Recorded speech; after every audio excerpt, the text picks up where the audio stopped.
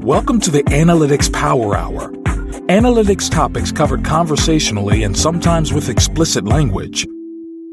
Hi, everybody. This is the Analytics Power Hour. Welcome to episode 237. You know, as an analyst, the best jobs are where you can and even are expected to have an impact. And as a consultant, the best engagements are the ones where we can point to the actual business value of the work done. And as a leader in analytics, nothing feels better than when you can present the work of your teams and show how they've grown the business in strategic ways. And yet, it is strikingly rare to encounter analysts, consultants, and analytics leaders who can tell these kinds of vibrant stories as part of data and analytics initiatives and programs that they are a part of. Why is that? How do we as an industry so readily miss the boat when it comes to aligning activity to outcomes? Well, we're going to talk about it. Let me introduce my co-hosts, Mo Kiss, Director of Marketing Data at Canva. How are you doing? I'm doing great. I am super pumped for this discussion. This is like a perfect way to start 2024. Julie Hoyer, Analytics Manager at Further. Welcome. How are you doing? I am fantastic. Same as Mo, I cannot wait for this conversation today. Me as well. I'm Michael Helbling. I'm the Managing Partner at Stacked Analytics. And here to help us with this conversation, we have a guest. Kathleen Maley is VP of Analytics at Experian.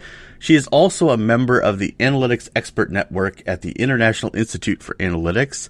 And in her career, she's held numerous analytics leadership roles at KeyBank and Bank of America. And today she is our guest.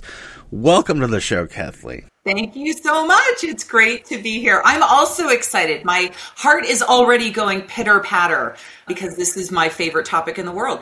Well, and it's great. And Tim, who's one of our co-hosts, who's not recorded with us today, has been really excited for this episode as well. So I know this is one that is just near to all of our hearts. But I think it all started for us when we ran across a LinkedIn post that you put up that basically had something to say about only 20% of analytics insights will deliver business outcomes and that 90% of data science projects fail.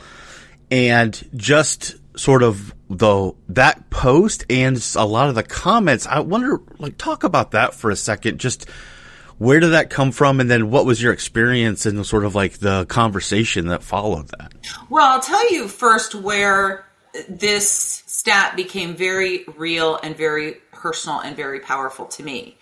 When I quit my job at KeyBank at the very beginning of the pandemic so that I could move home to be closer to my mother, I was starting a job search at not the best time. Usually one is advised against beginning a job search at the start of a global pandemic. And so it gave me the opportunity to talk to lots and lots and lots of hiring managers and institutions. What I discovered was that the story I tell when it comes to analytics is very, very different than the story that is often told. And so what were employers hearing? They were hearing something that didn't align with the stories out in the market that were most common. So they had to make a choice.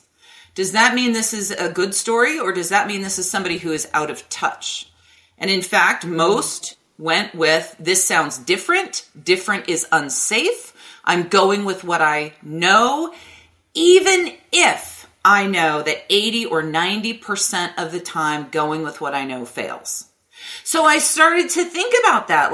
Okay, if we continue to go with what we think we know, at the same time, there is this obvious stat that we are failing. We have to think unconventionally. And I started actually writing a little bit about this and talking to people specifically around what you will hear from me is unconventional books, the status quo, but that's a good thing because of this stat. What is also very interesting is there will be a moment of acknowledgement and recognition and an immediate conversion back to muscle memory, which is let's over-index on data, let's over-index on methods, and, talk to me about how well you know SQL and Python.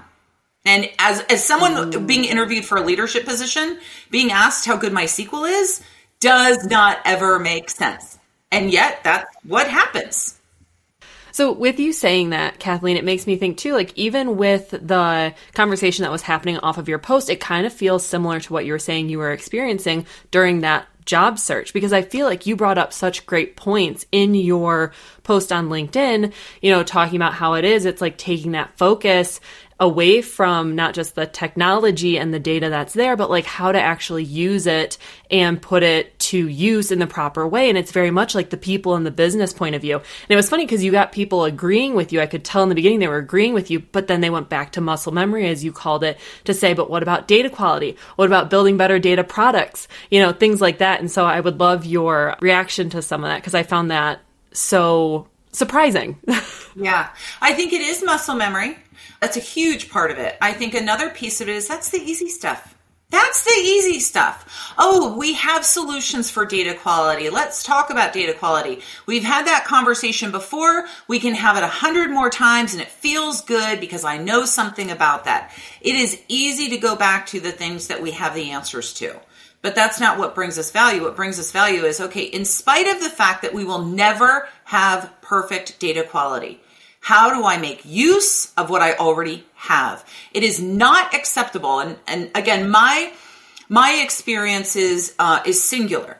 I have worked as an analytics leader within institutions for whom analytics was never the product.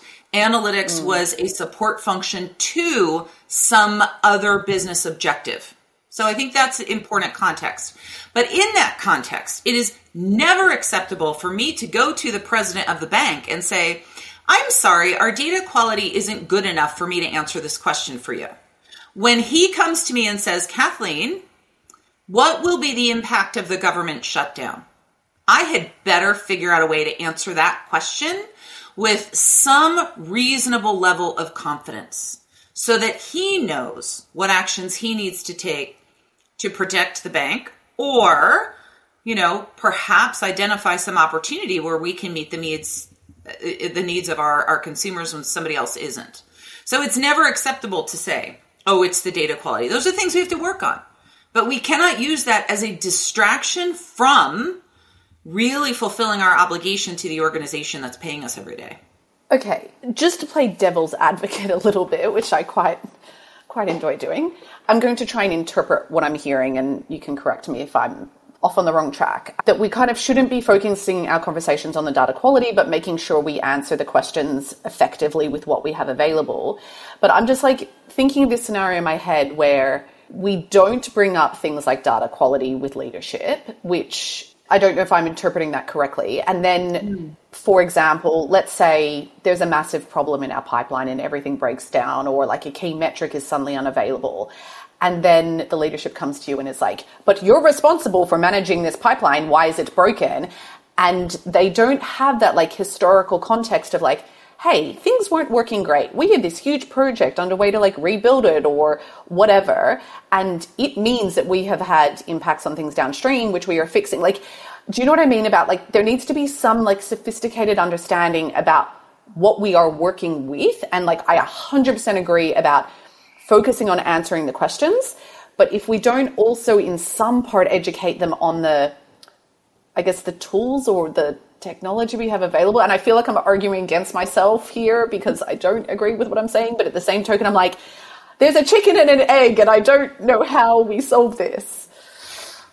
I think, so again, every situation is somewhat unique, but broad brush, right? I think of a couple of things. First of all, if I have to get into a conversation about, what is happening with the data, generally that means I'm not effectively answering the questions that are being asked. Because the truth is, my level of sophistication, right, around what is happening will always outpace them, because that's what I think about 100% of the time. And so if they begin to ask questions about, well, what is happening with the data pipeline? That means they're not getting what they need. My obligation I see is twofold. Number one, and primary, get those questions answered. My specialty is investigative analytics. So that means my questions range from something that requires 30 minutes to a much, much broader multi-month, multi-year solution. It is across the board. And so part of what I have to do is make sure I'm addressing the need of the moment, the need of the year, while simultaneously thinking longer term. And a lot of that work is invisible to the partners I support. I actually prefer it that way. Now, when does it need to not be invisible? When I need money, that's fine. I typically try to find my money through business projects, business priorities. Nonetheless, I also always think about the capacity that I have to give to the business. I do not have this conversation with them, but in my head, the capacity I have to give to the business is 80%. I don't tell them that they're getting 80%. They believe they're getting 100% because they are getting 100% of the capacity I'm allocating to them. 20% has to go to those underlying initiatives.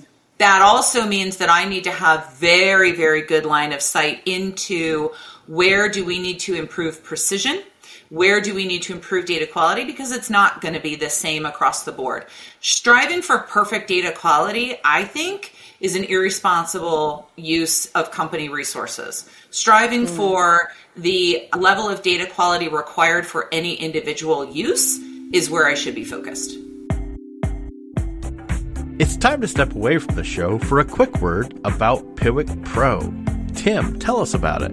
Well, Piwik Pro has really exploded in popularity and keeps adding new functionality. They sure have. They've got an easy-to-use interface, a full set of features with capabilities like custom reports, enhanced e-commerce tracking, and a customer data platform. We love running Piwik Pro's free plan on the podcast website, but they also have a paid plan that adds scale and some additional features. Yeah, head over to piwik.pro and check them out for yourself. You can get started with their free plan. That's piwik.pro. And now let's get back to the show. So it sounds like there's a distinction too, and maybe this plays a little bit into what you were bringing up, Mo. What I'm hearing too is like, if we're talking about important things we need to do with data, data quality is there and it's underlying. Like we need to have it. We need to, keep working at it. But it sounds like we can't say, going back to even the statistic in your LinkedIn post, we shouldn't be measuring our value as the analytics group to the company solely on those things. Oh, for sure. Like those are tools and things, but like if we're not doing the answer the question part, Kathleen, that you're talking about, then it's like we can't hang our hats on that as our value. Is that fair? Who cares if we have perfect data quality if we're not able to answer effectively any business question? Then all of that work was wasted. It had negative return on investment. And I love, Kathleen, what you said about if we're focusing on explaining, I guess, the technical pitfalls to our stakeholders, then we're not really answering the question that they have. And I'm like, that has just like set off this light bulb in my mind and I feel like we have a tendency to do that of like, we need to explain how complex this is. They asked me for data and they said it was simple and it wasn't simple. So I'm going to tell them how hard it was and all of the caveats that they need to understand because otherwise they're going to misinterpret it. And it's like, actually all of that is detracting from helping them answer the question they've got. Yes. And it's not their job to interpret it. I don't want them to interpret it. That's why they pay me. I speak data. They don't. I do the interpretation. They don't. Preach. Thank you. Yeah. Okay, so one other thing, I had watched your presentation at Crunch in 2022, and something you said that this is making me think of is you were talking about how you sit between, or you hear a lot of like, are you one of us or are you one of them? And I definitely run into that a lot.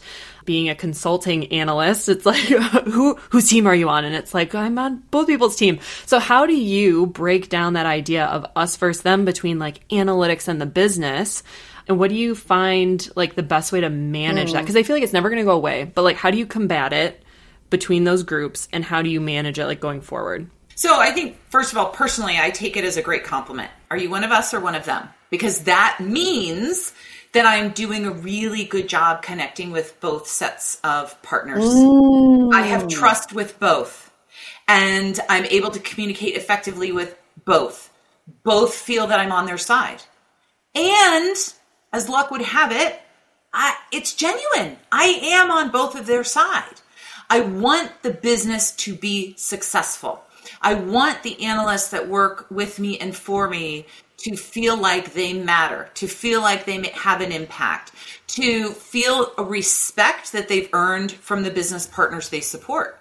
And so it means I have to talk in terms of business with the business. I have to, and I do, tell my business partners, this is the level you should expect from the analysts that work with you. And if you're not getting that, we are not serving you. Oh, by the way, analyst, this is what you have a right to require from the business partner you support. You are not in a position of servitude. You are a thought partner. That means you have to act like a thought partner, but you also deserve to be treated as a thought partner. And we're going to make sure you've got the level of skills and the confidence to actually fulfill that role. And so it has to be both sides. So, so much of being able to ask for something from someone requires, first of all, a trusting relationship. And in my experience, the best way to build a trusting relationship is through vulnerability. One of the first things I do when I've done a lot of takeover jobs, right? We've hired a bunch of analysts. We're spending a lot of money. We're not sure what we're getting for it. We need you to help us. Super. I love that. That's the job I love to do. That's my favorite thing to do. And the first thing I do is tell my analysts, your job is not to provide data anymore. That's not your job. If somebody calls you and asks for data, you are not allowed to say yes. I don't care if you have to pretend you're going through a tunnel and you lose cell phone signal, you are not allowed to say yes. If you are panicked, you literally hang up the phone and call me immediately. Here's my cell phone number. I say to the partner, I'm going to ask my analyst to do something a little bit different. It's going to feel different to you. Here's why I'm doing it. Here is what you might hear from them. It might feel off-putting at first, but bear with me. I'm here. I want you to call me if there's an issue. So I'm letting them know. I'm asking my analysts to do something different. It's going to be hard for them. They're going to make mistakes. It's going to feel different for you too, so don't be surprised. If there's any question, call me immediately. And this is where it starts to happen. Everybody feels like they've got an advocate. Of course, we have to back it up with the goods. But being open, being honest, being transparent, building that trust, building that credibility, allowing myself to be vulnerable for the sake of the team, and ultimately, in support of success for the business. Okay, I'm not going to lie. There are like 50 different directions I want to take this conversation just based on what you said. So that's a tough choice because I do have this whole like team versus us thing. But instead, I'm going to be like, okay, so you've said to your analysts, people ask you for data, we're going to say no. What happens next in your plan? Perfect. So, and it's the opposite. You're not allowed to say yes. Somebody asks you for data, you cannot say, yes, sorry, here's your data. Okay, right. But you make a good point. You also can't say no, right? I'm the president of the bank. I just call you junior analyst. I want my data. No, I'm not going to send you data. How's that going to go? Not well, right? I'm a business leader. I've been asking for data for the last 5 years. The answer is always yes. And all of a sudden today, the answer is no. I don't think so. That's not going to work. I stumbled upon everything I know from my own personal experience and trial and error. My goal as a leader is to prevent my analysts from the same pain that I suffered, or at least to shorten it, to lessen it. So I stumbled across on accident a phrase, help me understand what you're trying to achieve so I can better meet your needs. This is an invitation. This is exposing, not that you business don't know what you're doing or you don't know what you're asking for. I'm not telling you that you have to tell me what it's worth before I'll tell you, I'll give you my time. What I'm exposing is my own lack of knowledge around your business and what you're trying to do.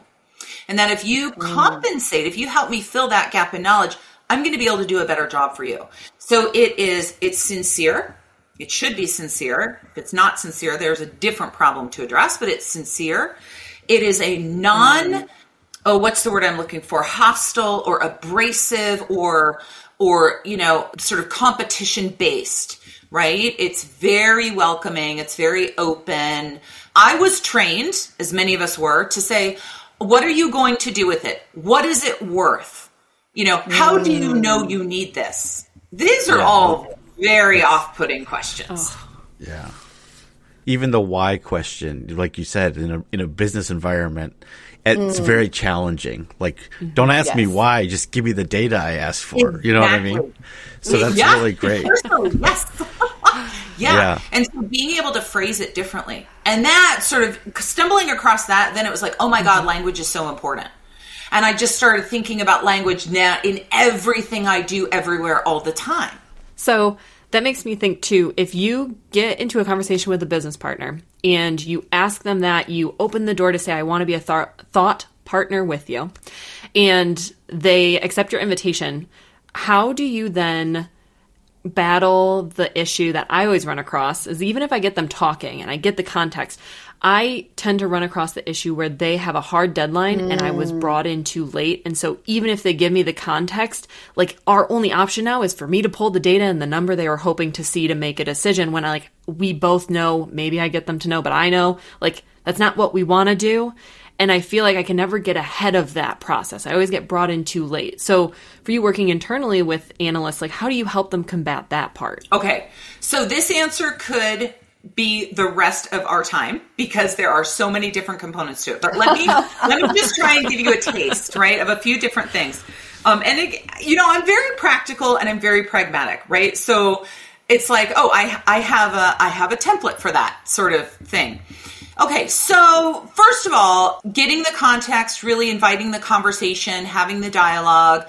For analysts who are listening, don't ever go to your partner and say, I want to be a thought partner. That is subtext. That has to come through as subtext. Many analysts tend to be very black and white. We're special people. Our brains work slightly differently. So that's not an explicit. We don't say explicitly, I want to be your thought partner. That's subtext. That's another talk for another day, maybe. Nonetheless, I'm glad you said that though. Yes, right. Yeah. I mean, these are my people. I know.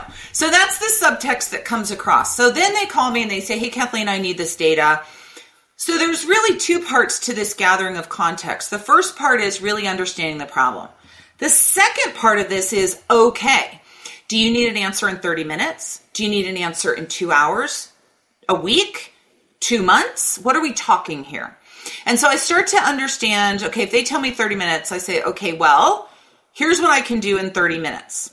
If they say, well, I have a meeting at the end of the week. Okay, well, that probably means you want it at least a day in advance because you need to have time to think about it. I cannot get you this answer. This answer would take 6 months. But what are you really trying to get out of that meeting? Are you just demonstrating that there's work in flight? Did you promise something to your boss and now you forgot about it until just now? So you have to give something that's enough to get us through. All of that is equally important. So that's how I deal with it in the moment, is as much dialogue and understanding and empathy. Because it's not just tell me what you're asking for, let me give it to you. It is, you have a problem. Let me see what I can possibly do to help you get through this. And then let's talk about what's bigger, right? I want to help you. I want you to be successful. Let's figure out how we do that. Again, it has to be genuine and sincere on my part. Longer term, well, guess what? An experience like that is what builds trust and credibility.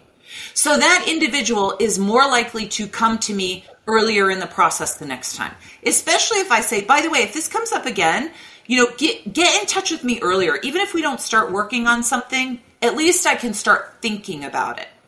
Right? So that is a great time. I just did you a favor. Now you're appreciative. You're grateful. I'm going to tap into that emotion by saying, by the way, next time, get with me earlier. It'll help us both. Another is one of my favorite routines. I call it the business strategy review. This is something that I'm very well with. It's well within the bounds of reasonable to start to ask for once I've developed a little bit of credibility with these partners and appreciation.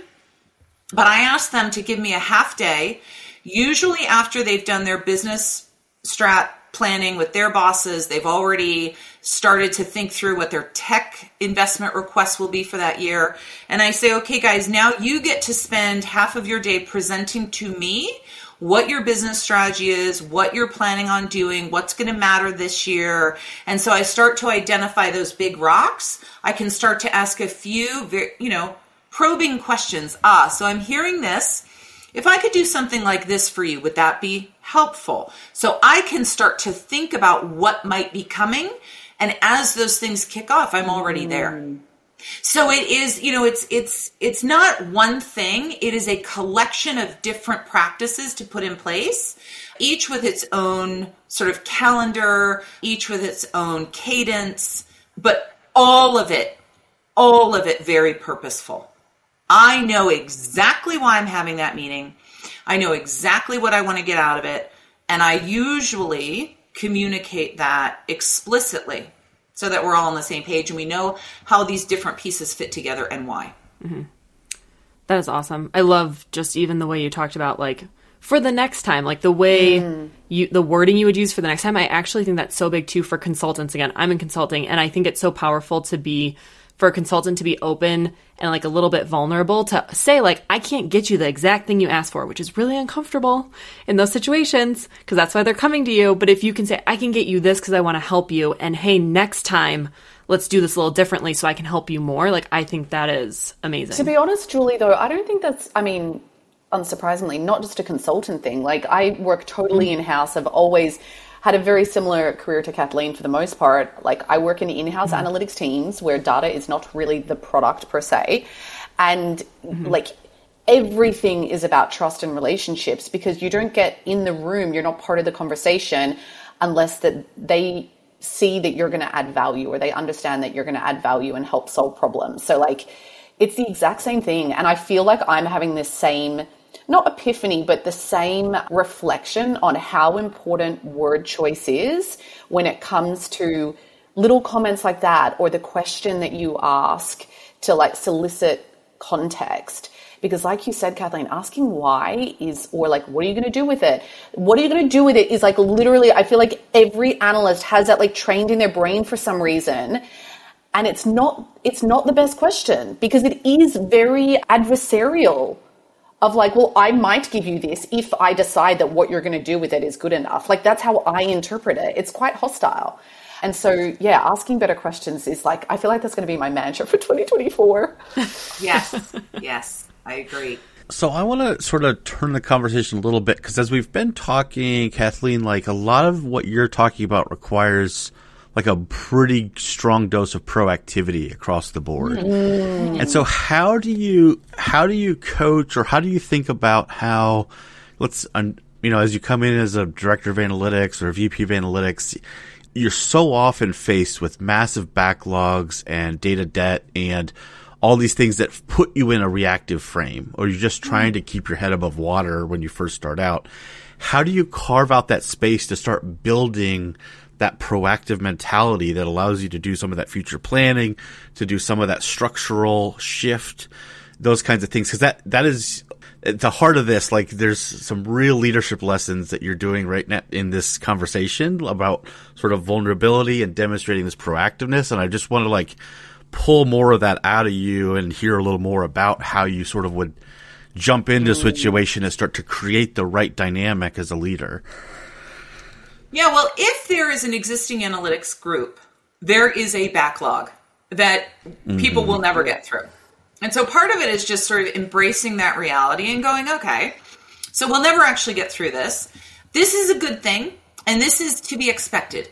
Good analytics begets good analytics. Never in my career have I delivered something and had the partner say, oh, thank you very much, we're all done now. Never. And part of that is because their business is always changing. So I see something and go, oh my gosh, this is amazing. I could do this, this, and this. So a good answer invariably results in more questions than were initially asked. Okay. So and more nuanced questions. Yeah. And more nuanced questions. So we can never, ever, ever staff our way to demand. Prioritization is the only answer. It is the only answer. So what does prioritization look like? Well, there's annual prioritization. This is identifying the big rocks, right? You guys know that mason jar where you put in the big rocks and the sand finds a way around it. But if you start with your sand, you're in big trouble. So in fact, if you wait until your backlog is cleared, you're done.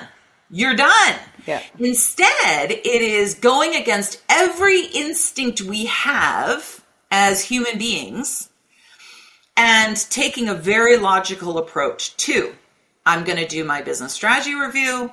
I'm going to know what that, by the way, that's not usually my first routine. I'm usually, working with a partner for a few months before I get to that, 3 to 6 months. But this is what it looks like once we're stood up and we're ready. Now I've got my big rocks. It's really easy to fit the little pebbles in the sand around it. And so I have to take the time away from those daily requests to get these other pieces stood up. And it feels uncomfortable, but it actually isn't as disruptive as it feels in the beginning. Usually in advance of a business strategy review, I'll put in place a portfolio review. So again, because I've done a lot of takeover jobs and I've adopted existing analytics teams, there's almost always a shadow analytics team or several scattered around the organization. Mm-hmm. So one of the first things I do is say, okay, business partner, my job is not to fight you for territory and demand that all of those resources be pulled into the centralized function. My job is to make sure your analytical needs are being met. And so I will take on the administrative task of managing the portfolio of analytical work being done on your behalf, whether those resources report to me or report to you. And I stand up a routine where we are talking about what are all of the requests, probably 100 deep of data requests and reporting requests and requests for models maybe, although it may not be articulated quite that way. And I start to look through that. And I have a lead analyst usually who helps me do this, depending on the size of the team. And we just go through what really matters. What are you trying to answer? Where is this all headed? Okay, great. Now let's allocate the different resources. Whether they report to me, report to you, it doesn't matter. And really start to, all of a sudden, we're having different dialogues. We're figuring out what matters, what doesn't. I almost never take anything off the list because it doesn't matter. It could be 500 deep. We're working on the top 5 things. So who cares how long that list gets? I don't have to say no to anything ever. Oh yeah, business partner, where does this fall on the list of priorities?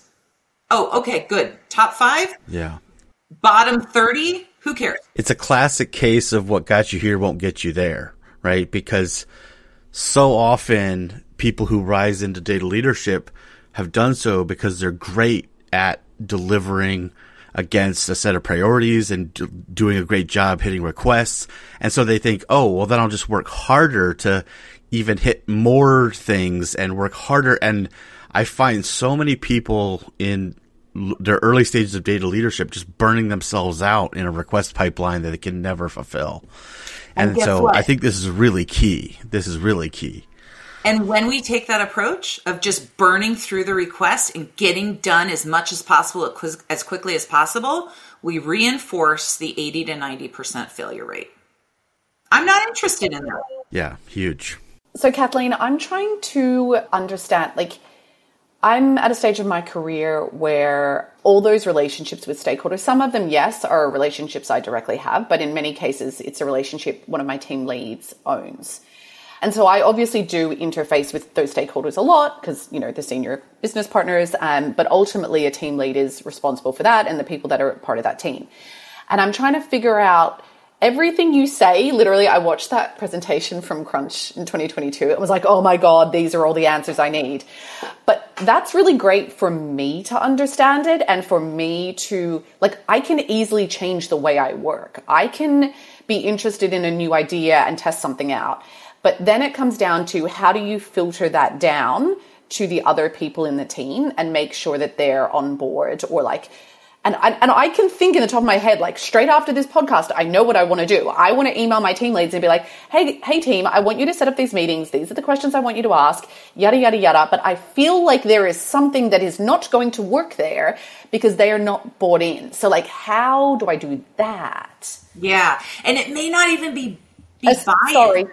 Sorry, Kathleen, to cut you off. But the other context I need to add is like, a lot of these people are also a bit burnt out because they have tried some of this stuff and they're feeling a bit deflated of like, so you're trying to give them the like, yeah, let's try something new. This is going to solve our thing, our problem. And they're like, we've tried all the stuff. It hasn't worked. Like, this relationship is not great. Do you know what I mean? Like, you already had this like uphill battle. So apologies for interjecting.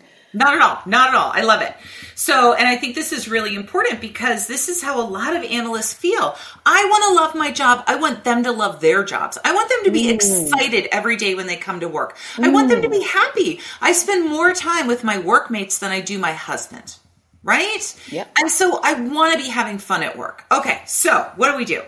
For your team, it is probably more than buy-in. It's how. Even if you tell me, go and do this thing. How? How do I do it successfully? So I am a former teacher. I did teach high school math for 7 years. I think the same skill set that made me a good teacher are the skills that I use here. So the first thing I know is I can tell somebody to do something. They might even be able to tell me in theory how to do it. But actually doing something is a whole different animal. And so I know that. Okay, that means we need hands-on, on-the-job training and practice. I have to practice it. I know what it looks like. I believe in the Socratic method. So I'll give you an example. A guy that worked for me for a while, and he was fantastic, and he had the right instincts, and I knew he could do the job that we're basically talking about today, interacting with partners and managing a portfolio of work and all of these sorts of things. And he came to me one day and he said, I need to have this really uncomfortable conversation with this new leader about something that has been going on for a long time in this business. And I said, okay, great. What do you think is going to happen? So that was his big idea. So Kathleen, I'm going to go talk to this guy. I was like, great. What do you think is going to happen now that he's been in the job for literally 3 days, and you go and tell him everything that's wrong with his team, everything that's wrong with how things have been working, everything that's wrong about the decisions that have made up to this point? What do you think is going to happen? And he looked at me, he said, well, it's going to be a disaster. I said, good instincts. What are you going to do differently? I have no idea. It's like, that's great. That's perfect. You have the instincts that tell you it's going to be a disaster. Let's talk about what you might try differently, right? And I literally sat there, and it only took about 15 minutes, and I role played with him. I said, okay, what are you going to say? Okay, now I'm going to think about it as if I were in that seat. How would it make me feel? So how can we do this differently? You know, this other person that has been a problem with the old boss, do you think she's still going to be a problem? He said, no, I think she agrees with me, but she was beat down by the other guy. And I said, aha! Now is your chance to go to her and say, hey, we have an opportunity here. Let's come together and let's take a story about some changes we've always wanted to make. Let us talk you through. How do you feel about it, boss? I said, now you're going as a partner, as opposed to somebody from the outside who's giving him all kinds of problems. And so literally taking the 15 minutes to talk it through. The second thing is provide safety. And what I mean by that is two things. One, I tell them about. Same example. I said, you're going to go have this conversation. You've never had this type of conversation before. Expect that something is going to go sideways. That's fine. I am planning on something going sideways, you calling me, and then you and I will go together and clean it up. Don't worry about it. You have to practice using a new set of muscles. You're going to make those mistakes. Make those mistakes now as quickly as possible so that we can get you to a different level of performance sooner rather than later. Go forth and make mistakes. Know that I expect it and I'm going to be here to help you clean it up. In fact, in that case, everything was fine. And he was thrilled. He came back. He's like, Kathleen, I can't believe it. And I was like, I can. Why not? Why not? The second thing. I love this. I mean, it's brilliant, right? Like, psychological safety is a thing. But we have to not just say, you are psychologically safe. We have to actually say, this is what it means to be psychologically safe. You're going to have, I expect you to make a mistake, and I will be here. The second thing is, and I don't usually tell my analysts this part until later, because I want them to have the confidence, and I want them to go into a situation really believing that the change rests on their shoulders. But I prep the way. I go to these new business partners and I say, I am asking my analysts to operate in a different way. They are no longer going to say yes when you ask them for data. This is what they're going to say. These are the types of questions. The intention is good. And if you ever feel like the intention is not good, please call me immediately so I can rectify it. Because anytime, like we're still, right, animals sort of constrained by our old brains, right? And when we were cave people, if there was a sound around the corner and we couldn't see what it was, we instantly go to death. If my husband doesn't come home one night, I don't think he's out having a great time with his friends. I think he's dead in a ditch somewhere.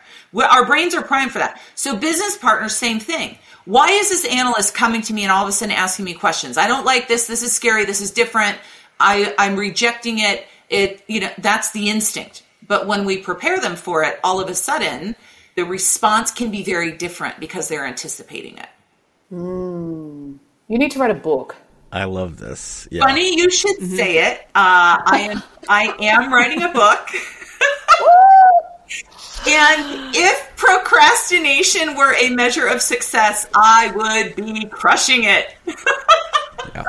Well, the good news is anytime you want some anecdotes or real life scenarios that you can like have as examples in your book, you can call me because I've got lots of problems. I love it. I'm right here for you. And I don't think we're running out of this issue in analytics anytime soon. So it'll be timely no matter when. Because we haven't yet addressed it in a material way. That's right. I have a couple of things I would really love. And again, this is partly the teacher in me. The teacher has never left me, and I hope it never does. I want, just like when I was a teacher, I wanted all of my students to feel good about what they were doing and wanted them to feel successful and to learn something and to enjoy coming to class. I want all of my analysts to enjoy coming to work, to enjoy answering these questions, to have good relationships and feel genuinely respected by their partners. And so we have to teach them what this job is. It is not fair that we have them leave graduate school with some knowledge of the data and some, practice with algorithms. And then we say, good luck. It's like teaching a plumber how to turn a screwdriver and how to, hammer a nail. And plumbers probably aren't hammering nails, but you get the idea. And then saying, now go fix a toilet. I've never showed you how to fix a toilet, but I taught you how to use a screwdriver, and I taught you how to use a wrench, and I taught you how to use a hammer. Well, that's what we're doing to our analysts. I want them to love it. And so I've got all this stuff in my head. I've got to get it on paper. I have, my last job, I went to vendors to say, this is the type of educational program I need. One of them actually said to me, we don't do that. That's too hard. We focus on the algorithms and the statistics because what you're describing, Kathleen, is too hard. So I built my own. I'm a teacher. I know how to build a curriculum. I built my own. And now I've got it in my head. I want to get it on paper. I've got my outline. I've got all of that. But it really is just about, I want that to be a useful tool, mainly for newer analysts, for, emerging leaders, analytics leaders, because I think it is missing in the market. Can I selfishly ask you another scenario question? Of course. Please do. Okay. I feel like everyone has had this stakeholder at some point in their career. Mm-hmm. The ones who love data, and often, or like in many times, they've had some relationship where they've worked closely with data or whatever. And so they're like, yep, I'm a data person. What normally results is requests for 50,000 things. They want every metric under the sun. They want every dashboard breakdown you could possibly have. And the asks just keep coming. And I think the bit that's really difficult is that the sheer volume of asks becomes unattainable, but then they're in this position where they don't even realize that by asking for so much stuff, you're not actually answering the question. But that's also because I think they probably think, well, if you give me the data, I can answer the question myself. So, and I know that like you're probably going to say some stuff that you've already said earlier on, but like, I mean, I'm just curious what your working style would be, because like this is very different to a stakeholder that's like giving one data point. This is like the person that wants everything under the sun all the time available at their fingertips. Yes. So I love this one. And every situation is unique because every person is unique. So usually my approach is very, very carefully adapted to the individual, because I think that does matter. And, you know, in your case, Mo, like mine, maybe I had, 8 primary stakeholders. Yes, they all had their leadership teams, but, you can manage that many people, right? With a fair level of customization. So the guy who wants all the data wants to be smart, right? So it's like, what's the real motivation here? He wants to feel smart. He wants to feel like an analyst. He wants to be the guy with the answers. He's probably also, I'm assuming, I could be wrong, but I'm assuming is probably the guy who wants self-serve analytics. And so you build a dashboard and another dashboard and another dashboard, and there's so many. Now we need a summary dashboard for the dashboard. And. I mean, it's like, it's insane. It's insane. So I sometimes will use my feminine wiles in this case. I mean, honestly. Great if it's a man. I'm not above it. I can try that. I mean, if it's gonna be a speed bump in so many situations, I might as well feel okay using it to my advantage when I can. I mean, I'm not above playing to somebody's ego, and this is a person that, let's make sure you have the right sets of dashboards. And frankly, I actually, again, genuinely do believe leaders need the right dashboard. I no longer build a dashboard because someone says, I want all of us to have all access to all the data all the time. That's fantastic. Everybody can have access, but who's the one person on your team who is actually responsible for leveraging this as part of their job function? And do they know it's their job? And do they know why they're looking at it and what they're supposed to do when they see different things? Do they know what they're supposed to be looking for? So I got to have at least one person who actually has some purpose to this dashboard. But that's where what I have found often is, I need this piece of data. Now I need this one. Now I need this one. Now I need this one. This is a person who actually has a need. They're not articulating the need, the more complex question behind. They're not articulating, they might not even consciously be aware of it. And so what they're doing is they're asking for these individual data points, and they're trying to do analysis one data pull at a time. So it doesn't work.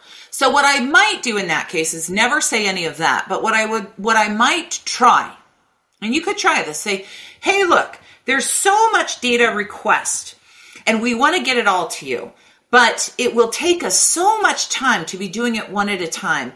It would be so helpful to me if we could sit down and talk about, and again, the personality matters a lot. So you got to figure that out, right? Is this over coffee? Is this over lunch? Do you need to have a few lunches before you can have this conversation? These are things that, help me understand kind of where we're headed with a lot of this, to the extent you can, because I'd like to be able to accelerate.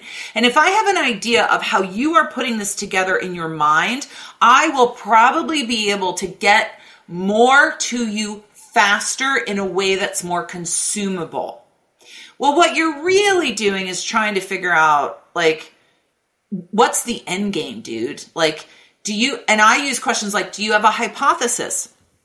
Is this stemming from a debate you're having with a certain colleague? Is there a change in business strategy? I'll give you one quick example. I had the president of the bank called me and said, hey, Kathleen, we're going to start doing a lot more acquisition through the digital channel. We are concerned that the quality coming through digital is not the same as what we typically will book through our brick and mortar. We need to start looking at that. I went to his head of digital acquisition and said, this is what we've been asked to pull together. What do we need to be looking at? What do we need to see? When it was time to take this back to the president of the bank, I said to my partner, okay, I'll tee us up. I'll host the call, but then I'll hand it off to you to talk about what's in here. He said, what do you mean, Kathleen? It's not my report. It's your report. I said, what do you mean it's not my report? I said, by the way, your boss doesn't care at all about the dashboard. He wants to know how you're going to run your business differently now that you have this data. So that's is there a strategy change? And he's thinking of it in terms of, I have to get the data, as opposed to, I need to start thinking about my business differently. So trying to uncover as much of that as possible will eventually lead you to, so we need this solution which incorporates many of these one-off data requests. Investigative analytics cannot happen one data point at a time. And usually when I see this drip, drip, drip for data, there's a hypothesis, there's a question. Business may not be able to articulate it exactly. They don't know exactly what's going on, but they have an idea for the next thing to look at. Then once I see that, now my hypothesis changes. So it may be iterative, but iterative is different than drip, drip, drip. Does that make sense? Yes. This is awesome. All right. Sadly, we have to start to wrap up. This is so good. No. Okay. So 2 things, though, as we get wrapped up. So first off, Kathleen, will you come back when you get done with the book and talk about it with us on the show? 100%. That's an invitation right now for sure. We've got to do that. So we're excited that you're doing it, and we want to talk about it when you're ready. So that's going to happen. So that's for sure. Lock it in. Okay. The other thing is, on the show, we love to go around the horn and do a last call, something that might be of interest to our listeners. Kathleen, you're our guest. Do you have a last call you'd like to share? I do. Or even more than one in Tim Wilson fashion? I mean, that's the problem. I have never been in my life at a loss for words. So, but I think I'm going to go with this one, because this is one of my favorites, and we don't always get to talk about it. I'm going to give you 2, actually. So the first one, my opinion, women are socially engineered for success as analytics leaders. Again, Mo, you and I are mostly in-house. We're not selling our work. We're really working on behalf of others to help them be more successful. So what does that mean? That means my priorities are my business partner's priorities. I don't actually have my own priorities. That means that I'm working for the success of someone other than myself. That means I'm not building territory. And these are all things that women tend to be very, very good at. Whether it's nature or nurture, I prefer to think of it as social engineering. Being able to listen, being able to empathize, being able to really put my own personal interest to the side for the benefit of someone or something else. And I don't know that those skills are always valued the way they should be for an analytics leader. And I think it's important to recognize that whether you're finding that set of skills in a man or a woman or anywhere on that spectrum, those are the skills that are critical to success for an analytics leader and the success of an analytics program. And if those skills are often found in women, then perhaps we should be searching for those skills where we see concentrations of them. And so, again, I think avoiding the territorialism, avoiding the competition is so important to a role like this. And I would love to see us acknowledge that women are particularly good at these things, and perhaps, focusing on that set of skills during the hiring process would be a very, very good thing for these organizations. The second thing, I don't know about you, but as many times as I volunteered for Habitat for Humanity, I still really am terrible at hanging drywall and siding and squaring windows and those sorts of things. I prefer instead to volunteer as a statistician. So I do my volunteer service through analytics projects for nonprofit organizations. So that's something else to consider for anyone who is, interested in giving back. We can actually rely on our primary skill set to give back. We don't have to badly build houses for Habitat for Humanity. We can do what we do best. So those are my 2. Awesome. Helps. I just need to interject very quickly. Yeah. Kathleen, I just wanted to say a very big thank you for saying that, because I've had a pretty tough week this week. And I know hearing that is something that's going to help me go into work even more excited tomorrow and ready to tackle the next tough conversation. And I'm sure there are many people listening, whether they're women or not, who probably needed to hear that. So thank you for sharing it. My pleasure. Very awesome. All right. Julie, what about you? What's your last call? Oh gosh, well, it's hard to follow that up. Well, you don't have to change Mo's life, like that, but, whatever. Well, I will give my last call is a little bit of like food for thought, and it's something after reading this newsletter from David Epstein in my inbox a couple weeks back. It's really had me thinking, and so I wanted to share it because I find it really interesting. So it starts off kind of scientific, which I always love a little bit of that stuff. He's saying how people's natural brain chemistry, you have people that have more receptors for dopamine and people with less. And he was talking about how there were these studies then of people getting medication to either like increase that or like alter that. And so it was crazy because he was saying, depending on the individual and the situation, some people may need help, like having that increase of dopamine or like level of arousal to be successful. And for some people who naturally maybe are already on a higher level, those medications would actually be detrimental, right? Because it's taking them too high and then they can't perform as well as they would have. And so in the end of it, he's talking about how thinking through all of this and these different conversations he had made him more attuned to his own, like finding his ideal level of stimulation, kind of like balancing his nervous excitement or his calmness before certain tasks, whether it's a big talk or going to an interview or things like that. And it made him pay a lot more attention to like what motivates him and best like performance rhythms for him. And it just spoke to something in me where I haven't been able to put words to that. And just hearing like the scientific backup to it, it really helped me start to think of like, what is my right rhythm? What is my right level of, stimulation, or where's the point where I kind of like tip over and it's too much and I start to not perform as well. So yeah, it was a good read and really got me thinking. Nice. Thank you. Awesome. All right, Mo, what about you? What's your last call? Well, I'm causing lots of trouble today because now I have two, because Julie has encouraged me to add to hers. I don't actually have the link handy, but I will track it down and share it. But I listened to a really interesting interview from Radio New Zealand the other day, and I don't know whether he's a professor or a PhD. I don't know the exact title, but his field of expertise is circadian rhythms. And I listen to it because sleep is something I'm very passionate about, because it's not something I'm great at. But one of the things that was really interesting is he was sharing similar things about time of day. But in this particular case, he was actually talking about a bunch of research that's showing that medicine can have different efficacy effects based on time of day taken. And like surgery can have different outcomes based on the time of day of surgery. And so one of the like real takeaways for me is actually to have your vaccine or your children's vaccines first thing in the morning, because your body can build up immunity better. Like those antibodies that need to like flare up, just do a better job in the morning. So it's going to perform better. So that was like a totally tangential one to add on to Julie's.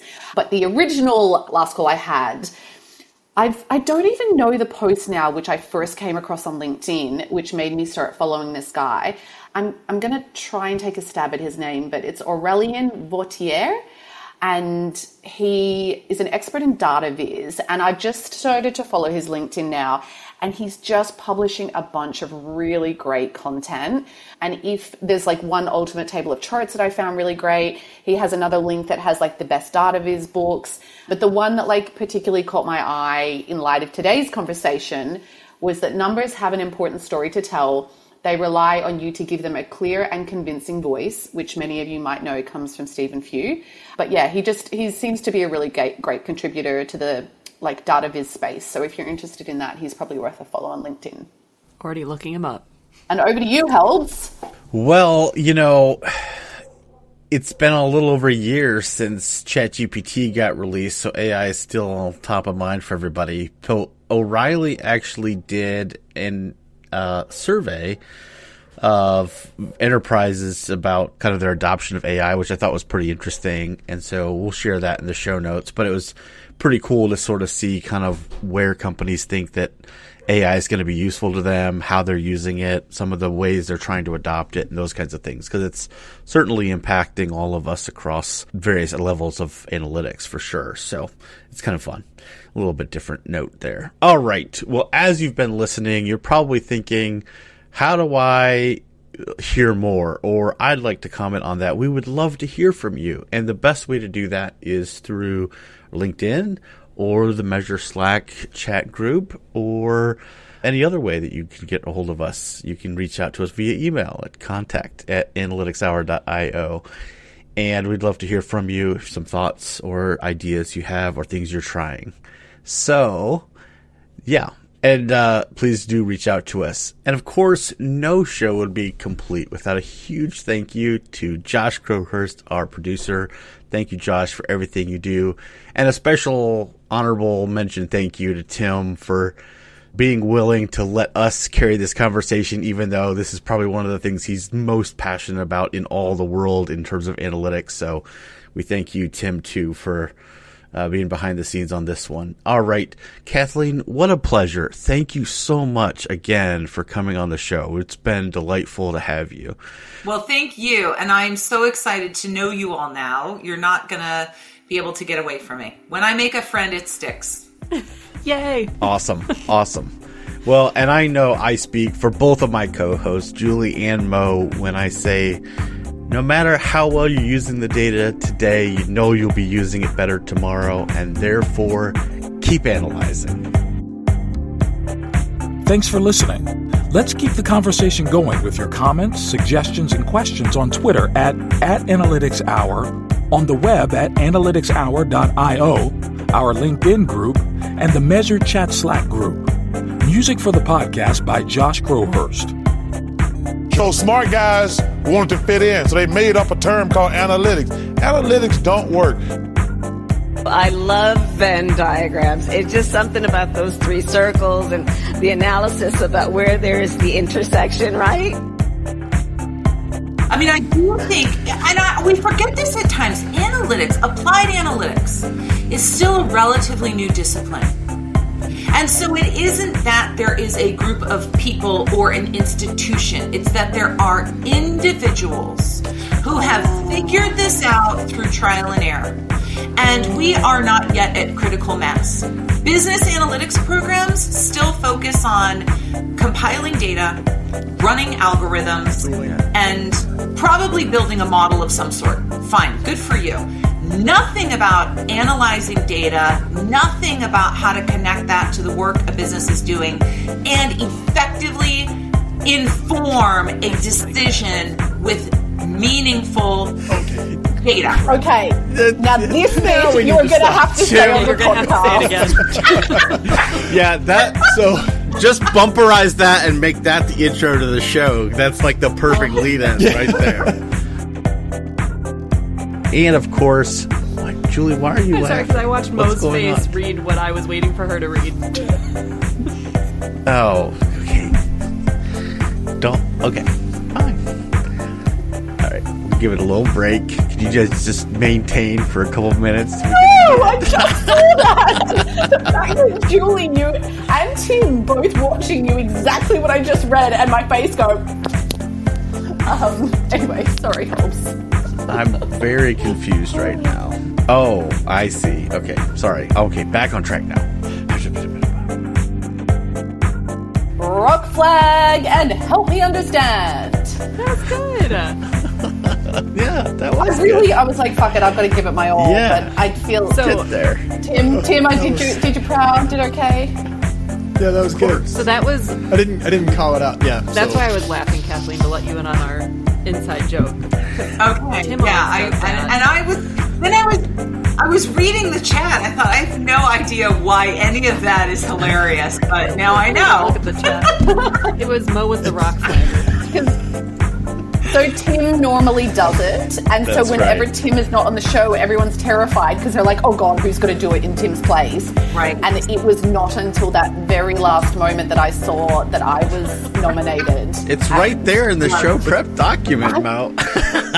Thanks, Holmes.